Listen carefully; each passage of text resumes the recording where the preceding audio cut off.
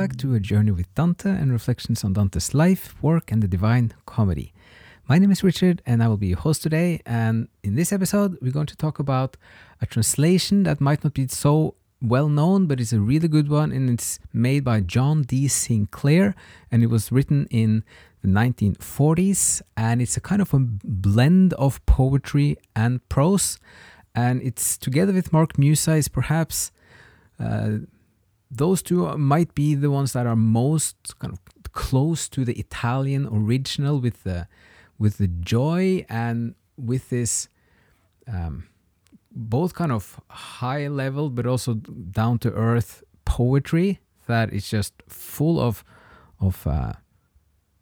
light, brightness, and a joy and a love of knowledge and just inspiring. In this kind of its deepest form, is just like a joyful inspiration to read. So we're going to go through just the first chapter of the Paradiso, the Paradise, and we're going to make lots of commentary as we go along, also to some of the choices that he's making and the deeper meaning, and also how this first chapter is framing the book of the Paradise, but also saying so many things about the whole journey of the comedy. So it begins with: the glory of him who moves all things penetrates the universe and shines in one part more and in another less. So this is the opening tercet, and there are many things to say about this one. It's the first thing is that this book starts very differently from the first two ones. In Inferno, it's about like the pilgrim is lost in a dark wood. In the second, it is about sailing towards better waters, and he talks about this little bark of his ingenio, which is his intellect, which is then now sailing towards better waters. So the focus is on the pilgrim. In this third book, it goes straight into the divine and divinity, the glory of him who moves all things.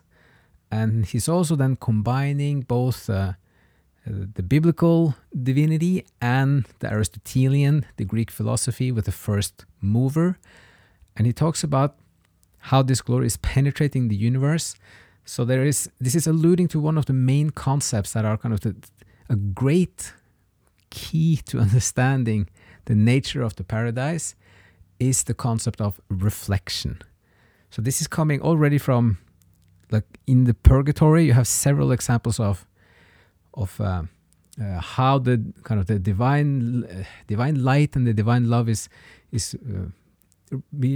reflected like mirrors. He talks about this on the terrace of the envious, like if the opposite of the envy, like this impulse for envy, would be generosity, and if that comes from a place of kind of just divine love, there will be no envy, because the more there is of it, the better it is, and it's mutually reinforcing like mirrors. So the concept of reflection comes early. It's also when he talks about some of these angels at the end of each terrace, like how the light, he can't look straight at one of them, but the light goes down and is reflected up. And then he describes how the angle of the light, kind of the light ray going down, is the same as when it goes up again. And he's using some geometry and some science to describe this, but it's all a part of introducing and making us more and more aware of the concept of reflection. It's also a technique that Dante is using over and over in the comedies, is kind of evoking things, just bringing them up, not necessarily explaining it too kind of directly, but just kind of putting it on the table, and then it's there, and then you could gradually for yourself notice how, like, just bringing in the concept of reflection will start influencing the way you're reading and experiencing the work.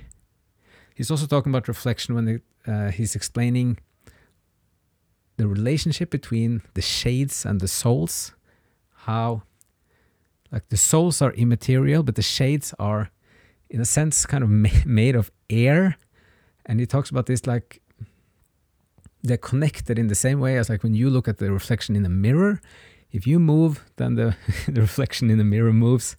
And this is the same how you can see like these shades that like everyone in the comedy except the pilgrim are shades.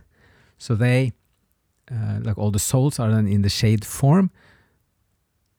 So the air is kind of shaped into kind of these diaphanous bodies that Dante as a pilgrim is communicating with. But then you also have this reflection, the idea of a reflection. So this is put into the very opening, and it's also important because it might be helpful to keep in mind when we read the Paradiso that what Dante is describing and what we're seeing is not directly the divine, but we're seeing the reflections of it. This also is expressed in a kind of similar way in Orthodox theology, for example, that you have the essence and the energies of the divine. So the essence is something that is beyond us forever. The energies are kind of the manifestations or the expressions of the divine that we can see. For example, the creation in itself is an expression of the divine. And then in Dante's terminology, that would be kind of the reflection. So the material, cosmos, and creation is a reflection of the divine. And then he also says here that it shines in one part more and in another less. So this is a reminder that it's not equally strong and of the same character everywhere. It depends. It's kind of a varied.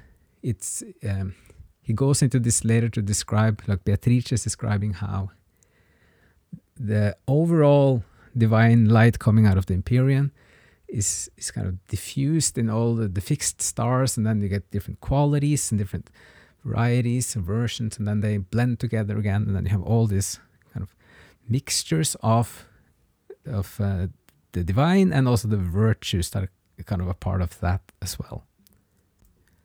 And there will also be a more specific explanation in the second chapter as well, for those who want to read a little bit ahead. And we just want to say the Italian, like the original, of the opening tercet, since it's so important, like because it starts with the glory of the one who moves all things, and the whole book also ends with the love that moves the sun and the other stars. So the opening is La gloria di colui che tutto muove, per l'universo penetra e risplende, in una parte più e meno altrove. So there you have like penetra e risplende is to penetrate and reflect or kind of resplendor the glory of the first mover. So that's again like the combination of Aristotle and the biblical divinity. Okay, so all of this is packed in the first tercet. And then, I was in the heaven that most receives his light, and I saw things which he that descends from it has not the knowledge or the power to tell again. For our intellect, drawing near to its desire, sinks so deep that memory cannot follow it. Nevertheless, so much of the holy kingdom as I was able to treasure in my mind shall now be matter of my song. So here Dante is framing or explaining what he's going to express in the third book of the Paradise, of the Paradiso, and also then reminding us about how this is, he's going to describe something that is beyond us. So in this part, the beyond concept is also very important, that so the writer Dante, or the narrator Dante, has been on this journey through the realms of the afterlife, and now he's back on Earth, and he wants to write about this, but he can't write everything because his memory failed him. So he's trying to grasp beyond the reach or the boundaries of himself, and then we just have to remember that that's what he's describing is not fully what he experienced. This is a little bit also perhaps inspired or similar to the older Greek founders like Dionysius the Areopagite, who writes about like the divinity, like no matter how astonishing and just like how big and beautiful and splendid or transcendent you try to imagine the divine, the real divine and the real divinity is way beyond that. So he's using the word beyond all the time as a kind of an exercise in trying to kind of reach further, but then also reminding oneself. There's also this humility thing that just remember that no matter how astonishing a vision you might have, the real divinity is way beyond that. So it's a bit of taking the lesson from the second book in the Purgatory, that humility is the main key for the ascent. To be able to learn more things it's necessary to have a sense of your own limitations, and just being aware of that you have much to learn, and then there is still new things that will be new to you. So the whole learning aspect is as strong as in Purgatory, in some places even stronger, like the encouragement and the support for the pilgrim to ask questions, be curious, and reach for kind of more learning. There's always this kind of huge joy and intensity of light when that happens. Okay, so this is kind of the first, the opening paragraph. And there's also one last thing when it talks about the intellect drawing near to its desire. This is also in the medieval theology, cosmology, is that the purpose of the earthly life, kind of the human life, is to increase your understanding of the divine. So this is kind of taken, almost like taken for granted, that is what you're supposed to work towards, and that's what the intellect naturally is drawn towards. And this is also then a little bit blended with Aristotle, and kind of all people or all humans by nature seeks knowledge and to learn. Okay, and then we're going to continue. O good Apollo, for the last labor, make me such a vessel of thy power as thou requirest for the gift of thy loved laurel. Thus far the one peak of Parnassus has sufficed me, but now I have need of both, entering on the arena that remains. So he's now invoking Apollo and the Muses. These are the two peaks of the Mount Parnassus, which is a mountain, like a sacred mountain, the mountain of which was a symbol of poetry. For the Greeks, it's close to Delphi, a bit outside of Athens. In the first two books, Dante is invoking the Muses and Calliope as the leader of the Muses. Now he's also invoking Apollo as the god of poetry, and also the sun god in himself. So it's kind of, in some ways, talking about the Greek god of light, and also just in some sense, kind of just the highest he can ask for is kind of the divine light, or the sunlight, or the sun god himself, helping in addition to the 9 Muses. Come into my breast and breathe there, as when thou drewest Marsyas from the scabbard of his limbs. O power divine, if thou grant me so much of thyself, that I may show forth the shadow of the blessed kingdom imprinted in my brain, thou shalt see me come to thy chosen tree and crown myself, then with those leaves of which the theme, and thou will make me worthy. So this is just like Dante's aspiration here to win the laurel crown, meaning the highest honor as a poet, and also exercising a humility that he needs all the divine help he can get to accomplish this task. So seldom, Father, are they gathered for triumph of Caesar or of poet, fault and shame of human wills, that the Peonian bough must beget gladness in the glad Delphic god when it makes any long for it. A great flame follows a little spark. Perhaps after me prayer will be made with better words, so that Syrah may respond. And so Syrah is the second peak of the Parnassus from Apollo, and he's the two things here when he talks about the great flame follows a little spark. This is a very famous quote. Like you had the Greek version about like from an acorn, like a mighty oak might grow out of an acorn. Here you have like a great flame from a little spark. which is both kind of the spark that Dante might ignite in us when we're reading. It could also be like what comes out of the spark, like when you get this first spiritual little opening or brightness, that it can grow into something very big. And also that the Divine Comedy in itself can grow into something very big, which it did and has done in history in the 700 years after he wrote this. But then comes the humility again, that perhaps after me, as he writes, there will be better words. There are different ways of translating this, but it's kind of hinting at that someday someone else will come and write something, and in some sense also then stand on the shoulders of Dante and other great writers, and then write something even better. Okay, and then the lamp of the world rises on mortals by different entrances, but by that which joins 4 circles with 3 crosses, it issues on a better course, and in conjunction with better stars and tempers, and stamps the wax of the world more after its own fashion.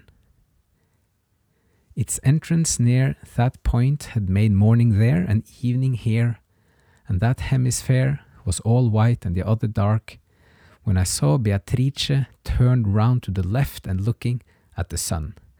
Just one small thing here when he says that he's reminding us that he is writing this in a different place than on top of Mount Purgatory. They're still standing now on top of Mount Purgatory. They've gone through the Garden of Eden, through both of the rivers, and they're ready to ascend. So when he talks that there's morning there and evening here, you get this feeling, this distance to the story, which is also a technique that Dante is using. About 16 times through the whole work, he's addressing us directly as readers, but it's also, in addition to that, he's also doing like this when he just reminds us that we are both living in the story, but we're also seeing it from a distance. And then Beatrice is looking up towards the sun. This, you could see this in some sense that this is like theology, like she's a symbol of theology, and this is just theology focusing or adjusting itself towards the divinity in itself, with kind of the sun metaphorically. Never eagle so fasten upon it, meaning looking at the sun.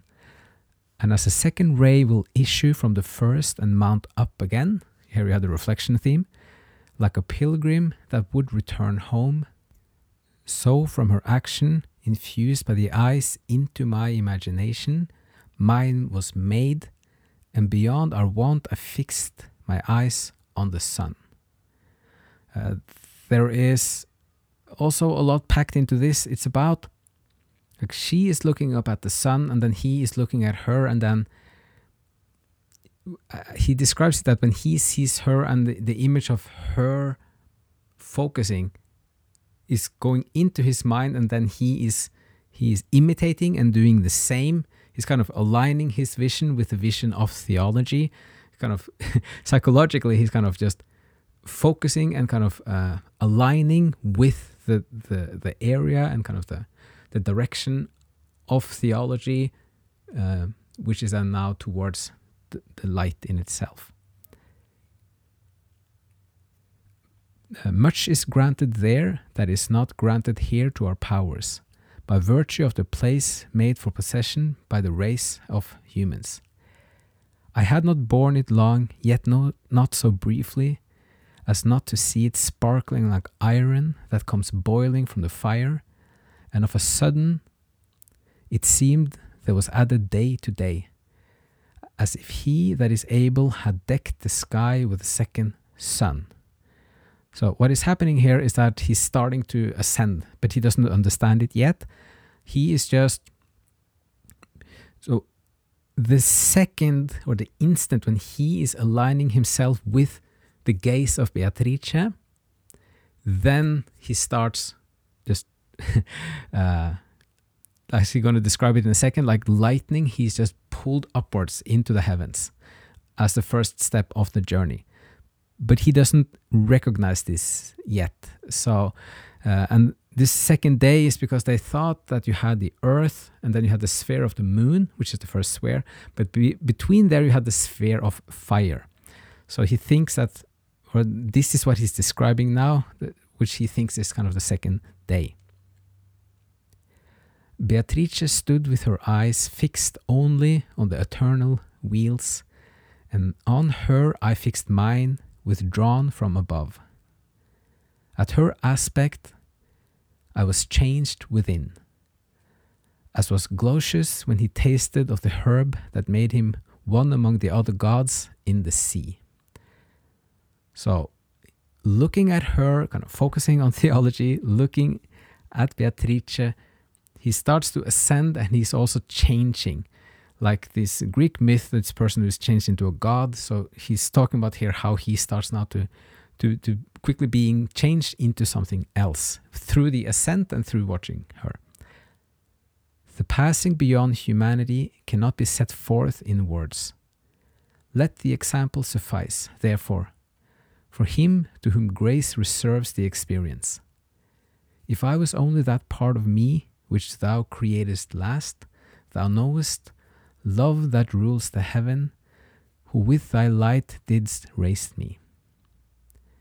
When the wheel which thou being desired makes eternal, held me intent on itself by the harmony thou dost attune and distribute, so much of the sky seemed then to be kindled with the sun's flame, that rain or river never made a lake so broad.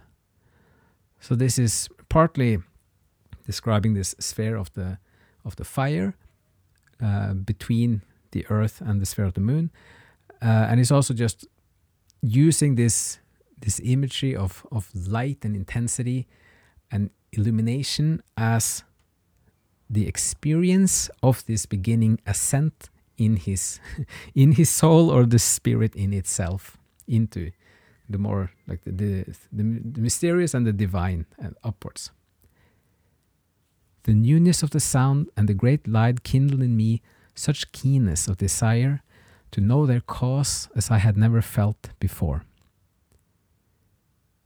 And she who saw me as I saw myself, to quiet the agitation of my mind, opened her lips before I mine to ask. And she began, Thou makest thyself dull with false fancies, so that thou canst not see as thou wouldst if thou hadst cast them off.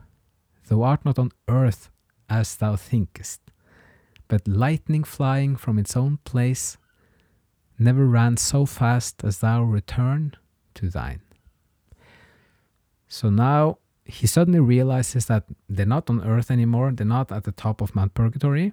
They've already kind of way into space, out of the earth, away from the earthly towards the divine and the transcendent. And it goes faster than lightning. This is also interesting. It goes faster than light. This spiritual ascent goes faster than light. And it's also a very important point when she says that it's like you are returning to thine, which is that once he is purified with Mount Purgatory, kind of his soul has been cleared out of all mistakes and misunderstandings, and this kind of it's been made ready for the ascent, then the natural place for Dante's soul is in the top of the heaven in the Empyrean. And because all the souls live in the Empyrean, the top, but they're kind of reflected down into the spheres. So it's kind of automatic that he is starting to rise into the heavens, which she now calls like this is now his place. If I was freed from my perplexity by the brief words she smiled to me, I was more entangled in a new one, and I said, I was content already, resting from a great wonder, but now I wonder how I should be rising above these light substances. So now comes the explanation. She therefore, after a sigh of pity, bent her eyes on me, with a look a mother cast on her delirious child, and she began. So a part of the reason for the way she is talking to the pilgrim is to underline the difference between the earthly and the heavenly. So she has to explain to the pilgrim like his misconceptions, and she is aware of this, but still is this her reaction is just underlining the contrast between the heavenly and the earthly. So she's explaining it, but it gives us the understanding that this is like there are huge differences, and it's always been like that, and we're going to learn more of it. So she says, all things whatsoever have order among themselves, and this is the form that makes the universe resemble the divine. Here, the higher creatures see the impress of the eternal excellence, which is the end for which that system itself is made. In the order I speak of, all natures have their bent according to the different lots, nearer to the source and farther from it. They move, therefore, to different ports of the great sea of being, each with an instinct given it to bear on it. This bears fire up towards the moon. This is the motive force in mortal creatures that binds the earth together and makes it one. And not only the creatures that are without intelligence does this bow shoot, but those also that have intellect and love. The providence that regulates all this makes forever quiet with its light the heaven within which turns that of greatest speed. And thither now, as to a place appointed, the power of that bowstring is bearing us, which aims at a joyous mark. It is true that, as a shape often does not accord with the art's intention, because the material is deaf and unresponsive, so sometimes the creature, having the power, thus impelled to turn aside another way, deviates from its course, and, as fire may be seen to fall from a cloud, so the primal impulse, diverted by false pleasure, is turned to the earth. So she's making huge arguments here about theology. So some of this is like that. There are differences, and this is reflected in the structure of the paradise and of the heavens. And she's also making this argument that some of the earthly, like the imperfections in a sense of the earthly, could sometimes be because the material is deaf to the artist's intention. So there's an idea there that like the creation is in some sense also like an artwork from an artist and a creator, that sometimes the material is just not responding like fully as it should to the intentions of the artist. And also there's a thing here that it's deliberately complicated what she's saying, because it's a bit of again underlining the difference between like the theological thinking and understanding, and that we just there's a disorientation in both the beginning of the second book, with the souls that come to the shores like newly hatched pigeons, because they're kind of reborn in a sense like in the afterlife, and they don't know where they are and they're running around. And this is a bit same here with getting used to a different realm, a different world, and a cosmos that makes it like you need to try to orient yourself and adjust to this new place. And this like a bit of the density of her speech is a way of showing that it's a little bit complicated to get a grasp of. If I am right, thou shouldst no more wonder at thy ascent than at a stream falling from a mountain height to the foot. It would be a wonder in thee if, free from hindrance, thou hadst remained below, as on earth would be stillness in living flame. So this is kind of the final part, that since he is now purified, it is as natural that he is ascending as a stream of water is falling down a mountain side. And it would be like if he didn't ascend, it would be as much of a wonder as if a flame is not not trying to go upwards. Like the thought, like the elements, that the flame was kind of reaching upwards because it belonged on top of the 4 elements. And then the final sentence is, then she turned her face again to the sky. So after this explanation, Beatrice theology is just, again, just looking up towards the heavens and pointing the direction, showing us where this journey is going to go, and as a signal to just, for the pilgrim as well, to keep focusing on kind of where we're headed now, and that also, that her little speech and first explanation of some of the nature of the paradise is now explained, and now we can kind of move further. And in a sense, all the time when we are ascending, it is because there's an increased level of understanding. So every time there's kind of a learning point, which you have like a handful at least in every canto, when that is understood in itself, that has become a little, like in the second book is a climb on the mountain, and here is like an ascent further up into the heavens.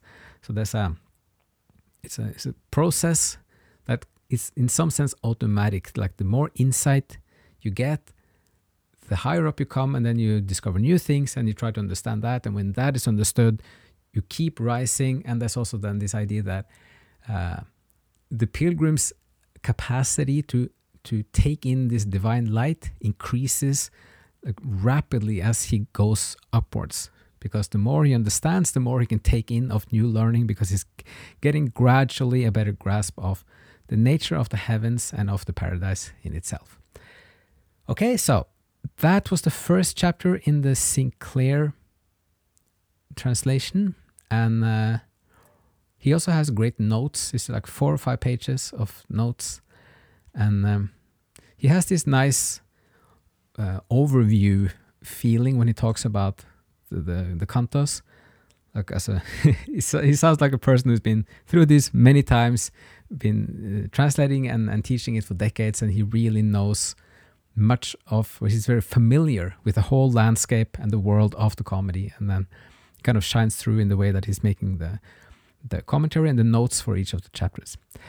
Okay, so we're going to wrap this one up here, and so we just wanted to give a little taste of this, well, both the opening of the paradise, as we're now having a reading group. So there's also, just one more time, like an invitation to everybody. We have every Monday and Thursday in our community on Reddit, we have a discussion forum, discussion thread, when we just share our thoughts and our favorite parts of each of the cantos. So everyone is welcome, and we have the link in the description. And it's helpful to get some of these main things of the paradise like in place, to know how to try to read the story as it kind of unfolds. So with that, hope some of this was interesting and some food for thought, and see you again next time. Thank you so much for listening to A Journey with Dante. If you enjoyed some of this, you can listen to the other episodes, or also go to our YouTube channel, which is called A Journey with Dante. And you can also support us and get extra materials at patreon.com/ancientworld. Thank you so much for listening, and see you again in another episode.